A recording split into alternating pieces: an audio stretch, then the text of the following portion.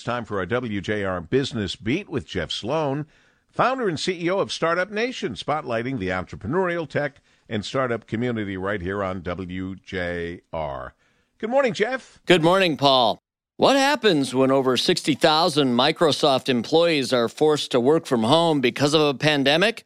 Well, it took a pandemic for us to begin to understand what happens, and Microsoft just came out with a large-scale study that begins to provide some important insights.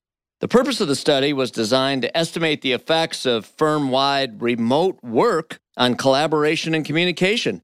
Microsoft's summary of the study's results are as follows. Our study shows that firm-wide remote work caused the important aspect of collaboration to become more static and siloed with fewer bridges between disparate parts of our teams. And it's these effects that may make it harder for employees to acquire and share new information and ideas across the team.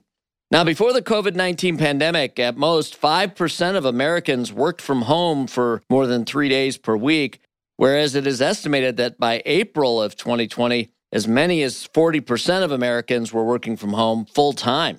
Thus, in a matter of weeks, the pandemic caused about one-third of U.S. workers to shift to work from home, and nearly every American that was able to did work from home.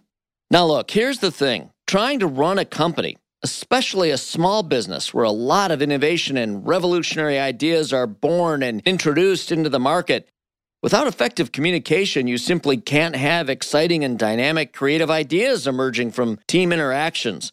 And without new ideas, small businesses and startups will be hard-pressed to find a relevant spot in the business ecosystem. So what to do? Well, I believe that companies, big and small, must continue to search for and experiment with hybrid models that still provide for in-person collaboration and interaction, and yet still allows for work from home as part of the mix as well. I actually believe that these emerging hybrid models could represent some of the best models of all, leading to high-level productivity and even inspiring the kind of new ideas that small businesses must achieve. I'm Jeff Sloan, founder and CEO of StartupNation.com, and that's today's Business Beat on the great voice of the Great Lakes, WJR. This segment brought to you by Dell Technologies.